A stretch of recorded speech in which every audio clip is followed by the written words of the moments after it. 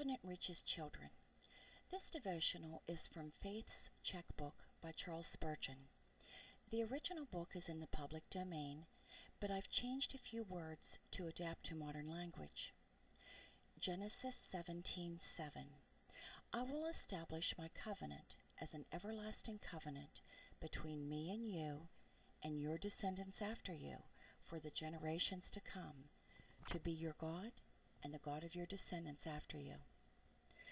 O Lord, you have made a covenant with me, your servant, in Christ Jesus my Lord.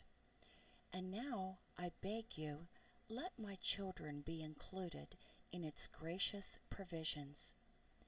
Permit me to believe this promise as made to me as well as to Abraham. I know that my children are born in sin and shaped in iniquity, even as those of others before. Therefore I ask nothing on the grounds of their birth, for I know that that which is born of the flesh is flesh, and nothing more. Lord, make them to be born under your covenant of grace by your Holy Spirit. I pray for my descendants throughout all generations. Be their God as you are mine. My highest honor is that you have permitted me to serve you. May my offspring serve you in all years to come. O God of Abraham, be the God of his Isaac.